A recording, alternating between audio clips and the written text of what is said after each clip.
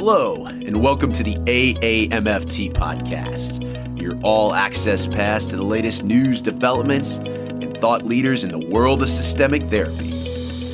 We strive to relate, educate, and innovate, one episode at a time. I'm your host, Dr. Eli Karam, and we're brought to you by the American Association for Marriage and Family Therapy. Our podcast explores topics that relationship-based therapists care about. In addition to featuring unique conversations and interviews with established experts, our show provides information and education on direct practice and emerging trends in the MFT profession. For more information, please visit us at aamft.org. Thanks for listening and enjoy the show.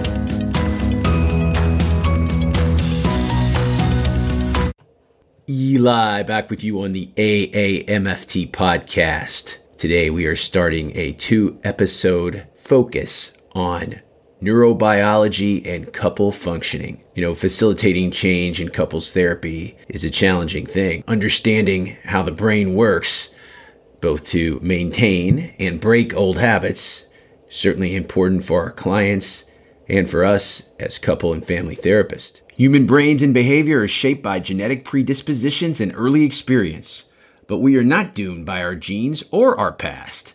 Neuroscientific discoveries of the last 2 decades have provided an optimistic and really revolutionary new view of adult brain functioning. People can change. This revelation is all about neuroplasticity, offering hope to therapists and couples around the world seeking to improve their relationships. Sharing her extensive clinical experience and integrative perspective informed by neuroscience and relationship science, Dr. Mona Fishbane is going to join us today and give some great insight into the neurobiology underlying couples' dances of reactivity. Listeners today will learn how partners become reactive and emotionally dysregulated with each other, what exactly is going on in their brains when they do that, and we will talk about how to empower therapists and the couples they treat to change these interpersonal dynamics by understanding the neurobiology of couple functioning. Let me tell you a little bit about Mona. Mona Fishbane is a clinical psychologist licensed in Illinois and New Jersey. She's a former director of the couple therapy training program at the Chicago Center for Family Health. Mona specializes in treating couples and adults. What I love about her work is her ability to synthesize research, and as she'll tell us today, she spent several years digesting all the news you can use from neuroscience to distill it down, to make it accessible for couples and therapists. Mona is the 2017 Family Psychologist of the Year award recipient from the APA. And her book, Loving with the Brain in Mind, Neurobiology and Couple Therapy, was published by Norton several years ago and will be the focus of our talk. Teneo is AAMFT's online education platform and provides clinical training with a focus on systems and relational therapies. Teneo courses are all online and can be accessed anywhere in the world. Courses can be started, paused, and completed at any time to accommodate busy mental health professionals' schedules. Teneo courses are approved by many state regulatory boards to provide continuing education credit hours and cover such diverse topics as marketing your practice, elder care, working with LGBTQ clients, and ethics. Explore the course catalog at www.aamft.org/learning and use code TENEO10 for 10% off your purchase. I'm so happy to be joined by Dr. Mona Fishbane, and we are going to talk about something today that is often requested. It's the intersection of couples therapy with neurobiology. It seems like all forms of couples therapy now, even existing, our standard models have incorporated over the years a neurobiological or neuropsychological component. And we are going to talk this with Mona, who's really dedicated, the last 10 years or so of her career to becoming an expert on this. So I always like podcasts where you can listen to and then walk away with some psychoeducation for your clients. In this case today, we're talking about couples. So some psychoeducation, but also maybe some go-to interventions as you start to expand your therapeutic toolkit, so to speak. But Mona, the first question is always, how did you get interested in generally in systemic therapy working with couples, and then specifically neurobiological functions of couples? So first of all, it's delightful to be with you. I'm really excited about our conversation. And I think this podcast is terrific what you do. I would say that I'm an integrative therapist. I weave together different theories and approaches. I'm not eclectic in the sense of just a little of this and a little of that. I try to be thoughtful how I integrate. I was a philosophy major in college, so I'm always learning and always loving to integrate theory and practice. I weave together psychodynamic, narrative, emotion-focused, intergenerational, systemic approaches. And really, to me, it's just a thrill to learn something new that can help enlighten my approach. I really stumbled onto neuroscience in a very lovely way. In 2004, I wanted to take my mother-in-law, Nana, who I was very close with, to Cape Cod for a little vacation. I used to take her away for a few days. I know that's not the way it's supposed to go with mother-in-law and daughters-in-law, but we were very close. I saw that on Cape Cod they have these wonderful seminars where you learn in the morning with a great expert, you get CEUs, and then you go play for the rest of the day. So I schlepped Nana along, and she took her books to read while I was in the seminar. And the presenter was Alan Shore, talking about neuroscience. Not relevant to couples at that point. And I was a complete newbie, a neuroscience newbie. I had never learned anything about it, 2004, and I was completely blown away. My mouth was open the entire morning, every day. And I came away really curious about this field and what it could help us learn as clinicians. So then I started training with Dan Siegel, who created this field called interpersonal neurobiology, along with Alan Shore, which looks at not just the brain, but the brain's interaction with the body, and then the interaction of brains, bodies, and relationships, which of course brings us into the systemic world.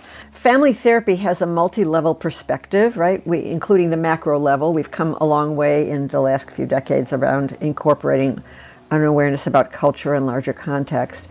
And interpersonal neurobiology adds what I call the micro level, at the level of what's going on in our brains and bodies when we're in relationships, when we're in love, when we're crazy in love, when we're upset, when we're angry, when we're scared, defensive. And then how do relationships affect our physical and mental health? And it turns out they do, for better or for worse, and also our brain health. So I started writing articles on integrating neuroscience with couple and family therapy. My first article, I think, was in 2007, and I published several in family therapy journals. And then publisher Norton asked me to write a book on the topic. In 2009, I signed a contract. It was published in 2013. It took a long time to write the book because I had to read. I decided I couldn't just rely on Dan Siegel and his colleagues for everything. I really had to read the research itself. So I read a lot in a lot of areas, and emotion regulation and gender differences and neuroplasticity change, etc. So each chapter was its own research project. It finally came out in 2013. So that's my journey. I think it's part of my nature to be constantly looking for new ideas and to be integrative. And I find the world of interpersonal, it continues to evolve since I've written the book in wonderful ways. So that's sort of my backstory of how I got interested in this. And I have heard about you before, but certainly I read the book, and our mutual friend Jay LeBeau said you should talk to Mona. And what I like about the book, it is written in a very user-friendly way. The clinicians are the audience, and clinicians, couples therapists specifically, educate couples. Psychoeducation is a powerful intervention. So what do you think is essential neurobiological psychoeducation that every couples therapist should have in their toolkit? So before I get to that terrific question, I just want to say a couple things. First of all, the name of the book is Loving with the Brain in Mind, Neurobiology and Couple Therapy. Secondly, I wrote it for clinicians. It's definitely for therapists, but it's also for anyone. I really wanted it to be understandable by regular folks, and I created a composite couple throughout the book, Lisa and Eric. For me, it was very important that it be understandable. So it's also a book, the book itself can be given as psychoeducation if clients are inclined to read it. The other thing I want to just say, both for myself and I think for all of us therapists, is that everything that we're going to talk about and everything that's in the book is not just for our therapy work, it's for our lives. Those of us in relationships know how hard it is to be in a relationship. We all have, as we'll get to, an amygdala gets all agitated. We go to fight or flight when we feel threatened. So we are human beings like our clients, and I think that it's really important from my point of view that this is sort of for everyone. It's about how to be a better person and how to have better relationships, both for us and certainly to help clients. Yes. So with regard to your question of what are some psychoeducation techniques, I think that first of all, what the couple therapist should know, and then maybe afterwards we can talk about what a therapist might teach to the client. We all have an amygdala, which is something shared with lower animals. It's deep in the emotional brain. And the amygdala's job is to make sure we stay alive. It's to ensure survival. The amygdala is always looking for danger. So if you're walking, one time we were walking with friends in the Canadian Rockies, and there are, of course, bears in that area. And you don't want to get between a mother bear and its cubs, because then you could be very much in trouble. So one member of our group did walk ahead, which he wasn't supposed to do, but alone. And he ended up, indeed, on one side of the path was the mother bear, and on the other side were the cubs. And he knew he was in trouble. His amygdala, his heart started racing, right? And he quickly backed up and came back to us, and we went another direction. The amygdala's job is to detect danger. So if you're walking and you see a snake in the forest or whatever, it gets you out of there really fast, okay? But there are a couple problems with the amygdala. It's not very smart. It's pretty basic. It's pretty primitive. It's biased towards the negative, so it always is looking for trouble. It doesn't notice the positive necessarily. And the other thing is that the amygdala, which we'll maybe get to later, the amygdala also processes and holds emotional components of old memories. So let's say you're a couple in your living room. You're not in the forest. There's no snake. There's no bear. There's just your partner or your spouse. And your partner raises their eyebrow in a critical tone or look, and you go nuts, right? Well, what's happened is you've seen that look before and you know the criticism is coming, so you're getting very defensive. And on top of it, let's say you had a critical parent. Let's say your father was critical. And your whole life has been shaped around that, right? And now your partner is critical. So that your amygdala is registering threat not only from this moment with your partner, but also remembering, quote unquote, not consciously, this is all unconscious, experiencing again that sense of threat that you felt when your father was critical. So the amygdala has, it's kind of like a double whammy, right? So that's our lower brain, and we share it with animals, and we are animals. We share a lot with animals neurobiologically. But we do have something that lower animals don't have. That's the prefrontal cortex. That's the higher brain behind your forehead. The prefrontal cortex is the most recent part of the brain to evolve, and it's special to humans. And it allows us to think, to plan, to regulate our emotions, to pause, and to choose how to respond. The prefrontal cortex allows us to live according to our higher values. So that's great, right? So we've got on the one hand the amygdala, which is rushing to reactivity and often causes a lot of damage in the process. And the prefrontal cortex allows us to pause and choose. And I think a lot of our work as therapists, frankly, is helping our clients learn to regulate their amygdala, because the prefrontal cortex actually regulates the amygdala. It's one synaptic connection away from the amygdala, particularly the part right in front of your forehead. But there's a little catch. The prefrontal cortex works pretty slowly, and the amygdala works really fast, which is great for survival, right? You want to be able to get out of that forest when you see that snake before you even think about it. But your amygdala can, quote unquote, hijack the brain before your prefrontal cortex is even aware what's going on. When that happens, your prefrontal cortex, actually they put people in the fMRI machine, which is the scanner that allows scientists and researchers to see what's going on in parts of your brain when you're angry, sad, afraid, in love, etc. And when the amygdala hijacks the brain, they found that the prefrontal cortex goes to sleep. It goes offline. So you're in a state now. And when you see red, you can't see straight. You can't think straight. I'm sure most of your listeners have been in that situation. I know I have.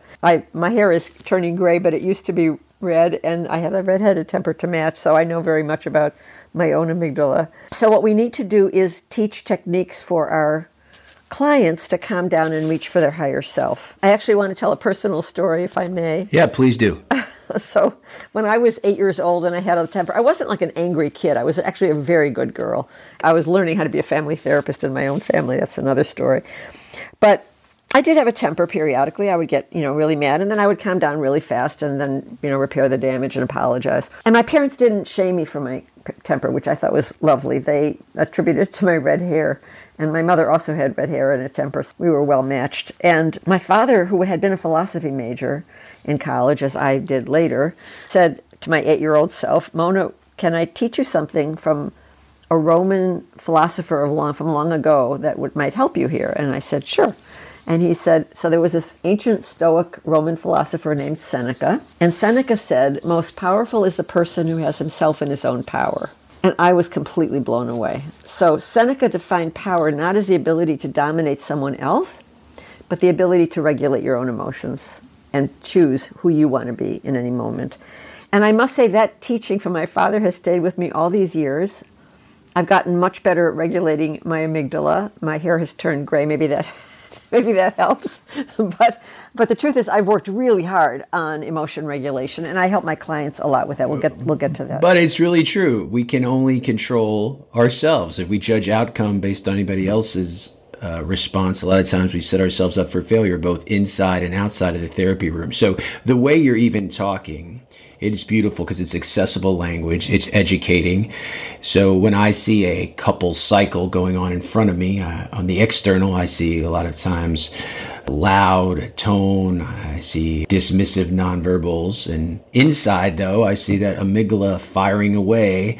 And I think it's really important, even the way you just said it, to educate couples on that piece. What else is essential as far as this psychoeducation 101? So one is to normalize. Everyone has an amygdala. I mean, clients often feel tremendous shame when they have an amygdala attack, right? They scream, they yell, and they're not proud of themselves, even though they're, throwing their power around, but really they're very disempowered inside in that situation. So that's the Seneca piece, right? That some guy who's screaming at his wife, throwing his male privilege and power around, is actually feeling like a helpless little boy inside. And so the therapist, I think, needs to see that and help him understand how he's gotten disempowered and to normalize it, which is really de-shaming. So everybody has an amygdala. It's part of our survival toolkit. So that's okay.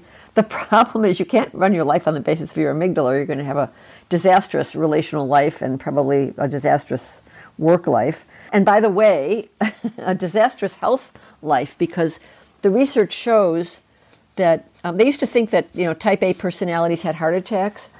What they found is it wasn't the workaholic piece of it, it was the anger that led to the heart attack. So chronic anger is really bad for your immune system, your cardiovascular health, and a whole lot of other stuff. So part of our job, I think, is to help our clients see that when they use their go-to angry reactivity, that those reactions actually are harmful to them as well as their partner. But we normalize it. But the fact that everybody has an amygdala doesn't mean we get a pass that we can just do whatever we want, right? So everyone also has a prefrontal cortex that's hopefully relatively intact. And then we teach our clients techniques for emotion regulation. So a lot of my research in the book and a lot of my work with clients is about emotion regulation. Back in the day, I was never a straight behavioral therapist or cognitive behavioral therapist, but CBT was originally sort of ignoring the emotional piece. And I think in light of the neuroscience, in light of emotion-focused therapy and other emotion-based approaches, CBT and many approaches now, include a focus on emotions, which I think is really important. So with regard to emotion regulation, I teach techniques. I like to talk about tools for your toolbox. Men particularly love the tools for your toolbox image, not to be too sexist or anything. Women like it too, but the point is that we want to operationalize this stuff and not leave it vague, because otherwise it's like murky. What is this emotion stuff, right? So some of the tools are, and this is based on all the research that I've been reading, I continue to read. One set of emotion regulation tools are top-down cognitive techniques. So for example, we talk in family therapy about reframing, right? The neuroscientists and psychologists call that reappraisal. So let's say you're a married couple, a mixed gender, wife leaves for work in a rush in the morning and leaves all her dishes in the sink, and it's a big mess. Husband comes down and thinks he has two choices, right, what he can think. One is, what a selfish so-and-so. She left me with her mess to clean up, like always, right? So that's one way of looking at it, obviously not very productive. The second is, she's usually very good about cleaning up after herself. I know she's really nervous about this meeting she's having with her boss, and she's doing a big presentation. I'm happy to clean up after her today.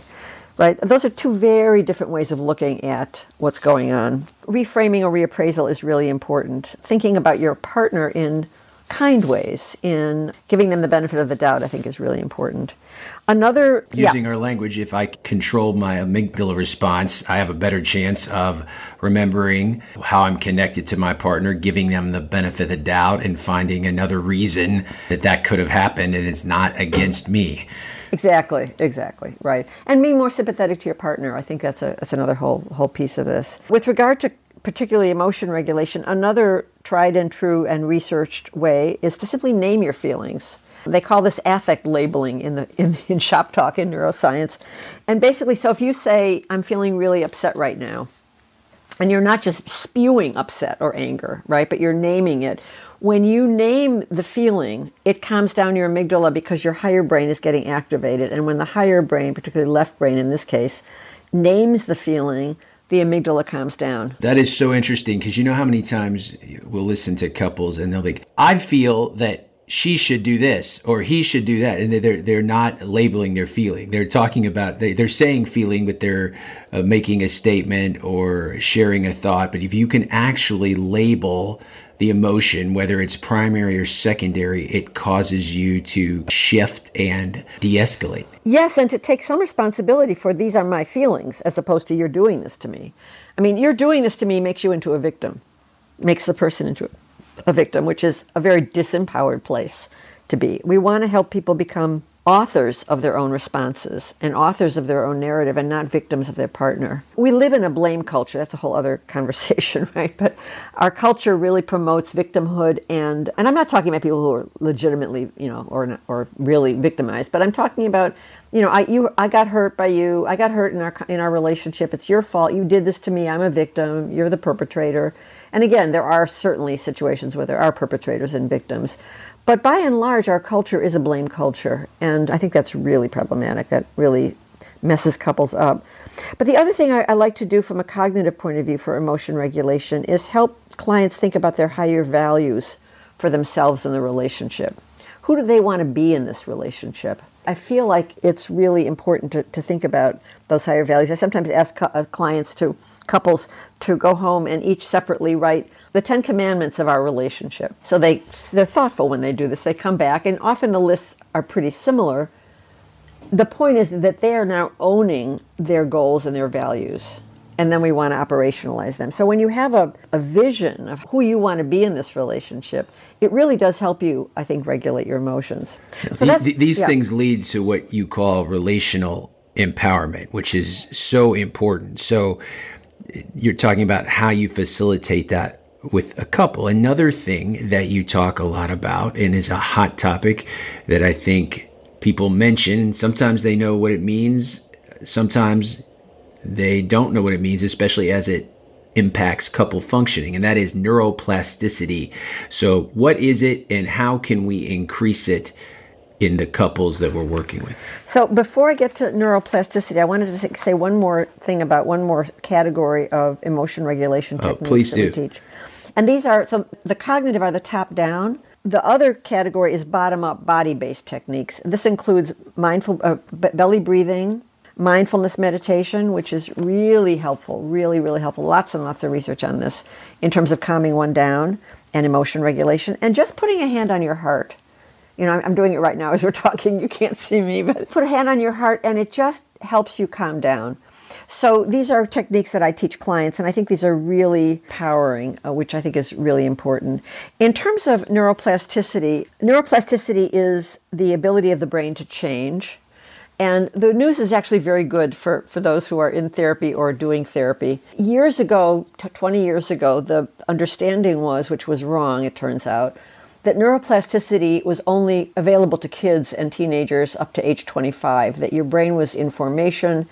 So the new neurons could form new circuits with each other, new connections with each other. And after 25, it's all downhill. You lose neurons, you're set in your ways, and no neuroplasticity, which is You can't teach a proverbial old dog new tricks. Right. That's a very dim view of human nature. And it really is a very dim view of therapy, right? Like, what's the point? But in the last 10, 20 years, a lot of research has come out showing that the adult human brain is capable of neuroplasticity actually throughout life. The catch is it depends how we live. So if you're a couch potato, if you're caught up in same old thinking, or what Lou Cozolino calls hardening of the categories, which I think is great, right? Where you just, I know what I know, or as Papa used to say, I am what I am, then you're unlikely to nurture neuroplasticity. You really need to be open to learning new things. So there's actually 5 categories of behaviors that nurture neuroplasticity, and this is based on the research. And by the way, after I'd been teaching this and writing about this, I read recently Sanjay Gupta's new book, Keep Sharp, which is a lovely book about how to keep your brain as sharp as possible as you age. And he talks about these as well. So one thing is daily physical exercise. The brain needs blood flow to function properly. So we adults need to be exercising every day. It doesn't mean you have to hit the gym every day, although God bless if you can. I'm going for a swim after our talk today. But just a half-hour walk, a brisk walk will do it. And that gets your neurons bubbling and your brain perky. Second category is healthy eating, probably mostly the Mediterranean diet. Really important not to have unhealthy food going into your brain body. Sleeping is really important. Getting enough sleep, which is usually about 7 hours, and I know a lot of us have trouble sleeping. These are all important for brain health. Paying attention. So half the time, more than half the time, most of the time we're half asleep, we're on automatic pilot. And the brain is designed this way to help us just get by. But what we want to do is wake up. We want to be intentional. You know how you're driving somewhere and you arrive and it's like, oh my gosh, where was I? How did I get here? You're like on automatic pilot. Exactly. You're on assuming you know where you were going. You're not in a new place. So the idea is to pay attention. And again, mindfulness is really important for paying attention and waking up. And I do teach clients mindfulness meditation. It's pretty easy. Another important component for nurturing neuroplasticity is learning new things, not just doing same old. So keep pushing the envelope, learn a new language, ballroom dancing, to expose yourself to things you haven't necessarily learned before. Like for me, neuroscience was totally new. I was not a science person before I learned all this. And finally, social support is really important for brain health and mental health. So those are the components. And if we, of course, it helps to have good luck too. I mean, if you have a gene for early Alzheimer's, this may not prevent it totally. But in general, the research is very positive that all these activities, these practices, can nurture brain health. And then that also nurtures couple relationship plasticity, right? And part of our work as therapists is to help our clients adopt what Carol Dweck calls a growth mindset instead of a fixed mindset, so that we are partly encouraging them to think about growing as a positive thing. You know, I'll have a couple come to therapy and the wife wants to change things a bit and the husband says, I'm the same man you married. Why you're the one who's changing? And, you know, as if it's like a bad thing to change. So I think we want to help our clients embrace growth, and that can be a piece of the work early on as well. Okay, you're making a good case. Everything you said here, both these top-down and bottom-up techniques, you could do these yourself. You could do these with individual clients. And, there's the debate in the field of should individuals in couples therapy now, should individuals be focused on soothing themselves like these techniques would speak to? Or, some of our most popular models with there's science and an art behind, like emotionally focused therapy, that would say, partners should learn to soothe each other. Where do you fall on that continuum? So I think it's a great question. For me, it's both and. And actually, I really like Rhonda Goldman and Les Greenberg wrote a book on couples, and they really developed this point very nicely. I think if you only self-soothe and self-regulate and don't turn to your partner for comfort, you're going to be kind of off in your own orbit. It's kind of a disconnected way of being. If you only look to your partner to take care of you, I've had clients where the man needed sex every day in order to not blow his top. That was his emotion regulation. So the woman had to service him. That's not exactly a great way to have a romantic relationship. He needed to learn other ways to self-soothe. Some people turn to, of course, drugs or alcohol for self-soothing. So I think it's really important. I guess there's a larger issue here, which is that I think that we as human beings need to develop ourselves as individuals in terms of our ethical responsibility, our emotion regulation, our empowerment, personal empowerment, in order to be good in relationship, and vice versa.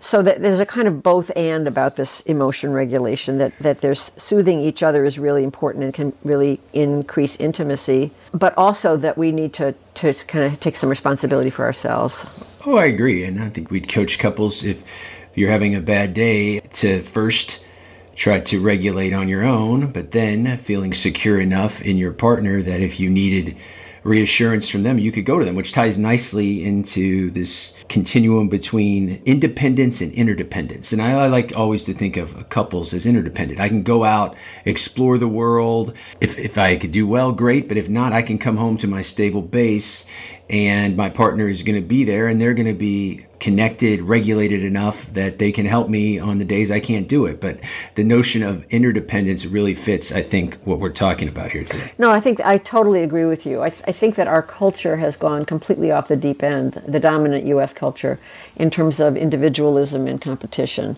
which only fuels couples' power struggles and power over behavior. But the truth is, all the research shows that we are deeply social creatures. We need others throughout life. We never outgrow our need for others. And we are indeed interdependent. And that's actually a piece of psychoeducation, because I think, a lot of people are taught stand on your own 2 feet, especially males, but sometimes women as well. Stand on your own 2 feet, don't need anybody. I was just reading in The Networker, George Fowler, who's a wonderful EFT person, wrote about his experience in 9/11 and helping firefighters who survived 9/11 and their partners.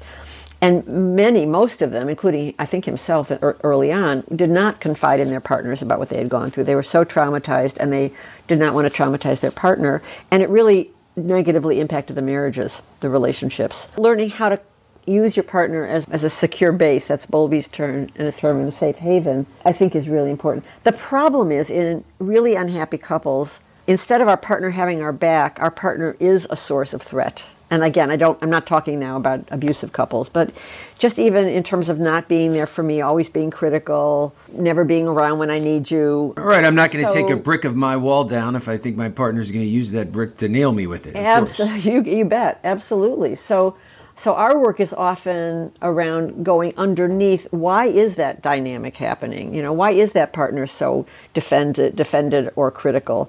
So in 2004, the same year that I stumbled on neuroscience, Michelle Schenkman and I wrote an article in Family Process called Vulnerability Cycle, Working with Impasses in Couple Therapy. And basically we looked at the couple dance, let's say criticize, defend, and we looked at what's going on behind the scenes. So the difficult behavior of the dance, let's say criticize, defend, we identified as survival strategies that each person had.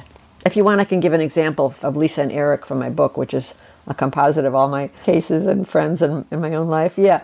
So Lisa is upset because Eric is not available emotionally to her and has always been a little bit more withdrawn. Lisa gets critical, Eric gets defensive and withdraws more. The marriage was stabilized by Lisa's sister, Kathy. The sisters were very close. They had their children together. So Lisa turned to her sister for a lot of the things her husband couldn't give her, which, by the way, I think is very common in relationships, that you turn to a parent, your mother, your sisters. Maybe this is more true for women, but I think it's true for men too, in both heterosexual and gay relationships. Kathy was the third stool of this marriage.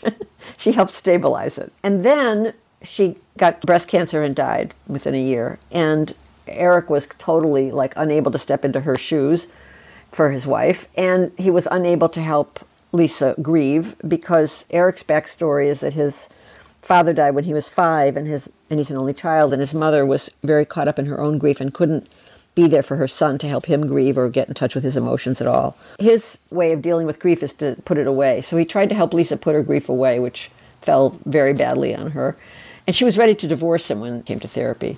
So the cycle for them is she criticizes, he withdraws, okay? The vulnerability cycle, we look at what's the survival strategies. In her case, it's angry criticism. In his case, it's withdrawal and defensiveness. And then we look at what are the vulnerabilities fueling the survival strategies. So for Lisa, her backstory is that her father was an alcoholic who, when he drank, would get physically abusive and verbally abusive, never sexually abusive. And her mother was kind of frightened and withdrawn and passive and would just go to her room and block the whole thing out. So Lisa felt really angry and really unprotected. One of Lisa's survival strategies in that home was to become really angry and to stand up for herself. But her vulnerability is feeling unprotected and abandoned, okay, by both her parents. Eric's backstory, his father died when he was 5, mother was very taken up with her own grief, and mother felt so guilty at not protecting her husband from what happened to him and how he died that she became overprotective with Eric, who was 5. Eric interpreted her overprotection as criticism, and it really hurt him, and the only way he could get away from it was to go to his room and close the door, which she allowed. So you see that his vulnerability of feeling criticized and inadequate led to his survival strategy of withdrawal. They are both enacting in the marriage their exact survival strategies from their family of origin. So this vulnerability cycle allows us to access the dance, what's behind the dance for each person. It also accesses the family of origin, the background of each person's vulnerabilities and survival strategies. And then we help, and this comes back to empowerment. We frame the dance now as a circular process, not a linear blame, you did this to me. They each blame each other. And I help them see that they're both the victims of this dance and they're also the inadvertent co-creators of the dance. This is the dance they do together. We draw the cycle.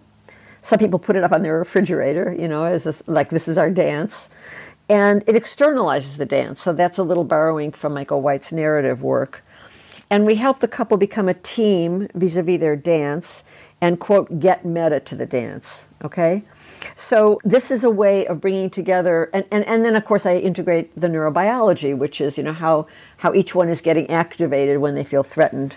As you said about 20 minutes ago, the amygdala remembers. It remembers this response they had in their family of origin. And that piece seems essential to describing the cycle as our unfinished business from our family of origin carrying over to our current relationship. And then I wanted to say another word about empowerment, because as they do this work, they draw the cycle and they each identify their own way of self-protecting. We soften it because each one can picture the other one as a child trying to survive in their family of origin, which, if they have any love left, really it does soften things as each kind of feels protective of that little girl or little boy that they once were. So power has been mostly thought of as power over, right? I can make you do what I want.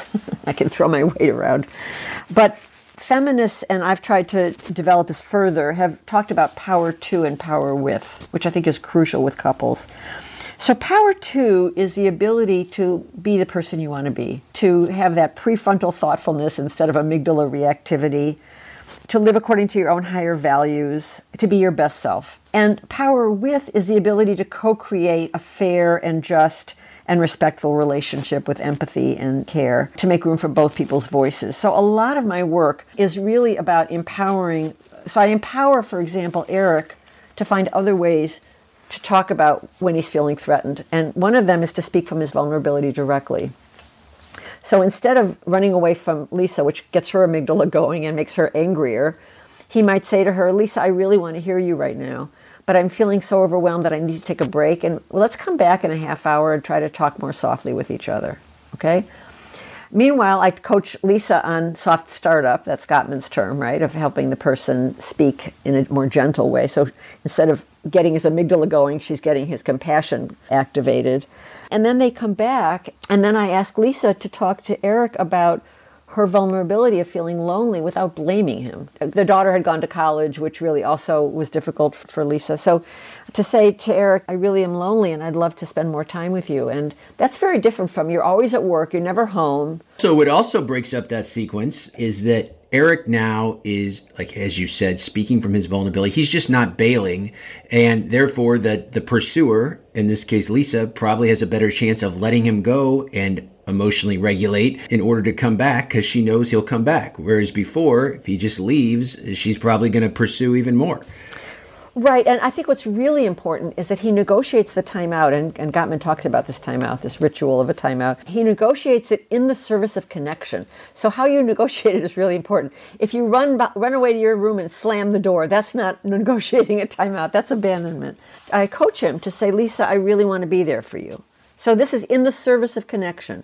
Right. So her amygdala starts calming down. He wants to be there for me. He just needs a little bit of a break, right? So she can tolerate that. That's very different than feeling abandoned. Really, really important. You know, I always tell couples, when you can come back after a timeout like that and you are regulated, instead of like rolling your eyes or not even being able to look at your partner, you can look at them, you can touch them, you can remember why you're with them to start with. That is when you know you're ready to have that repair conversation. What you're talking about, just like we can increase our neuroplasticity, as far as if you have enough of these corrective experiences, that also changes the dynamic in the relational neuroplasticity. So many of these popular models, as we've said, just EFT, Gottman, Snarch's models in the last 10 to 15 years have incorporated these neurobiological components.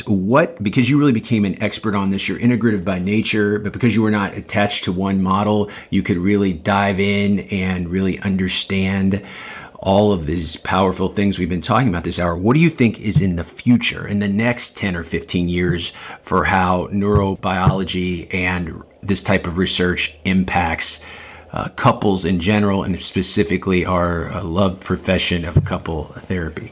Well, I think that for me, it's really important that we keep current with the literature in our field. I mean, we keep current with larger cultural perspectives, cultural differences, etc. I think we need to be keeping current with this as well. And it's evolving. The neuroscience is evolving. When I was in graduate school a gazillion years ago, they taught about the brain as being a black box. They didn't know anything about it. Of course, this was 1971. And what we knew was that a stimulus came in, there's a black box, which is your brain, and a response comes out. That's all they knew, right? And now, because, and most of the neuroscience development has to do with technology, because they develop these scanners and abilities to really look inside the brain when you're in various states. Now we know a great deal more, and I think it's really important for clinicians to keep current with the research. I continue to read more about it, and like for example, techniques for empathy and compassion, the mindfulness movement. I think almost every therapist now that I know anyway uses mindfulness meditation because it's been shown to work. There's a lot of research that shows that meditators are more healthy physically and more calm emotionally and able to regulate their emotional brain. And that even if you give someone a 6-week course in meditation, it does that. So, and the whole mind-body part, I think, is much more integrated and will be more so in the future. For me, as I said before, the research on change in neuroplasticity is very important. I want to say something else about that, actually, about habits and change. Years and years ago, I trained with Olga Silverstein, who was at the Ackerman Institute, and she came to Boston to train some of us privately. And very powerful in the feminist critique and the changing of family therapy from a patriarchal, male-dominated to a much more gender-balanced and equal setup, for sure. Very powerful name that I don't think gets enough credit in the history of the couple. I agree, and those of us who were privileged to learn with her, really, we were just so grateful. She talked about the dance between stability and change, that our clients are really afraid of change, and we need to honor that. And I've really developed that more, and I've integrated it with the neuroscience. So, for example, yes, the human brain, the adult brain, is capable of change. Great news. The other side of the story is that our brains are wired for habit. The more you do something, the stronger the circuit of neurons that underlies that habit becomes. So there's a mutual recursive reinforcing of the neuronal circuits on the one hand and the habits on the other hand. So it's very hard to change in adulthood. It's not easy like it is as a child. So a lot of our work, I think, involves holding both of those pieces of awareness with our clients, because we can get into power struggles with them, right? I mean, early on in family therapy, we were paradoxing. I trained at the Mental Research Institute, among other places, for a year. And they were paradoxing their clients into changing. They didn't want them to know. Well, just like you said, they believed going into the black box, Jay Haley, if you went into the black box, that would constrain change. So it's really isomorphic where we've come as a field. Yeah. I thought it was very, it just didn't work for me. It wasn't, they didn't integrate any of the intergenerational, which is really you and key. A lot of people. It's why it has not aged well. The idea of a paradoxical intervention is kind of opposite of what we've been talking about today. Yeah. Right. But they certainly were aware that change is hard. Okay. And then, I mean, Freud often sort of blamed patients for being defensive, right? It was their defenses. Therapists from the get-go, from always, have struggled with how do you help quote-unquote resistant patients change or clients change. I put resistance in quotes because to me, resistance, quote unquote, is two things. One is it's the nature of our brain to not want to change, to want to do same old, same old. And so there's a lot of work we need to do to help us go beyond that. And the other is that the very things that therapists are often asking clients to change that are getting in the way, let's say, of the couple relationships, are survival strategies, right? Eric literally survived by withdrawing. So how's he going to give that up, right? Lisa literally survived by being angry. In fact, at one point in the treatment, they had done a lot of work, and Lisa was still periodically having one of her fits of anger. And I said to her in a session, I said, Lisa, I want to ask you a question. If a giant came along and took away your anger all at once, what would it be like for you? And she said, I would be a puddle on the floor. I wouldn't be able to defend myself or protect myself. So that taught me a lot about how important anger was for her as literally a survival strategy, right? Yeah, what is life-preserving in one relationship can constrain another, but to understand, to honor the intent behind that or the historical role of how that functioned creates for a therapist to connect with those clients and balance that alliance. You have to understand where it served its purpose. So exactly, and then I would give her. We would find other ways she can protect herself without the anger. She can have assertive voice with Eric. She can share with him what she's feeling in a way that is more successful, right? We want to help her get what she wants, which is a husband who's available to her. So I think this approach really helps us both understanding the neurobiology and the vulnerability cycle, helps us be more sympathetic with our clients' quote-unquote difficult behavior, because we understand where it's coming from. And when we do that, we're much less threatening to them in inviting them to change. I think that's really important. Using our frame from this hour, it helps us control our own amygdala response to what we see. If your clients first are not likable, you have to learn to be curious. And kind of what we've talked about today helps you to be curious. And, you're a wonderful speaker. We've crammed so much very useful things. Just like your book could be used for therapists and for the general public, so could this podcast, in the sense that anybody listening to this is going to pick up some handy psychoeducation and some things you can integrate into your work with clients, maybe things you're already doing. Mona, if people want to continue the dialogue, what is the best way to reach you? So they can reach me through my website, which is monafishbane.com, www.monafishbane.com. On that website, I have a bunch of short videos, which kind of gives a little more flavor of my approach. It also has a list of all my articles as PDFs, and if anyone is interested in the actual PDF, they can email me through the website, and I'm happy to send them to them. Eli back with you, concluding another informative installment of the AAMFT podcast, where we seek to educate, innovate, and relate one episode at a time. Thank you, Mona Fishbane. We talked plenty about the book. I would encourage you to go to monafishbane.com, where you will find helpful information, including professional workshops that are coming up. There's some videos on there all around co-regulation and co-dysregulation, like we mentioned. There is a great article from Family Process that she mentioned, and that takes what we talked about today a step further, talking about intergenerational wounds from an integrative relational neurobiological approach. Highly recommend that. And if you were interested more in that cycle of vulnerability that Mona was mentioning in the interview, you can find that article in Family Process back in 2004. Still holds the test of time 18 years later. As I said, this is an emerging topic. Psychobiology, the neurobiology of couples. In part 2 of our series, on the next installment of the AMFT podcast, we will talk about the psychobiological approach to couple therapy. That's known as PACT, with Dr. Stan Tatkin, its founder. Remember, we drop every other Friday throughout the year, wherever you find your favorite podcast. We like to hear from you, the listener. You can get a hold of me, Eli, at NorthstarCounselingCenter.com. I'm at Dr. Eli Live on Twitter. The AMFT is at the AMFT. Follow the conversation.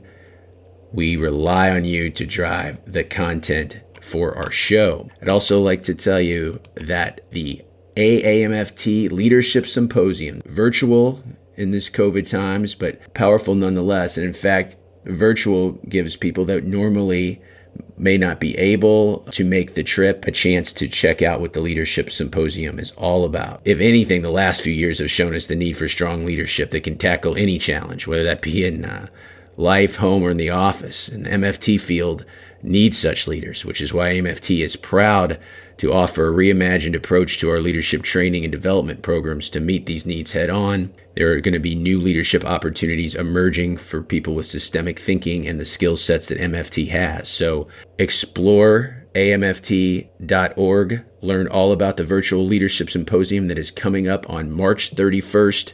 You can register there and see all of the speakers that are going on. You can also see about AMFT's Certificate of Leadership.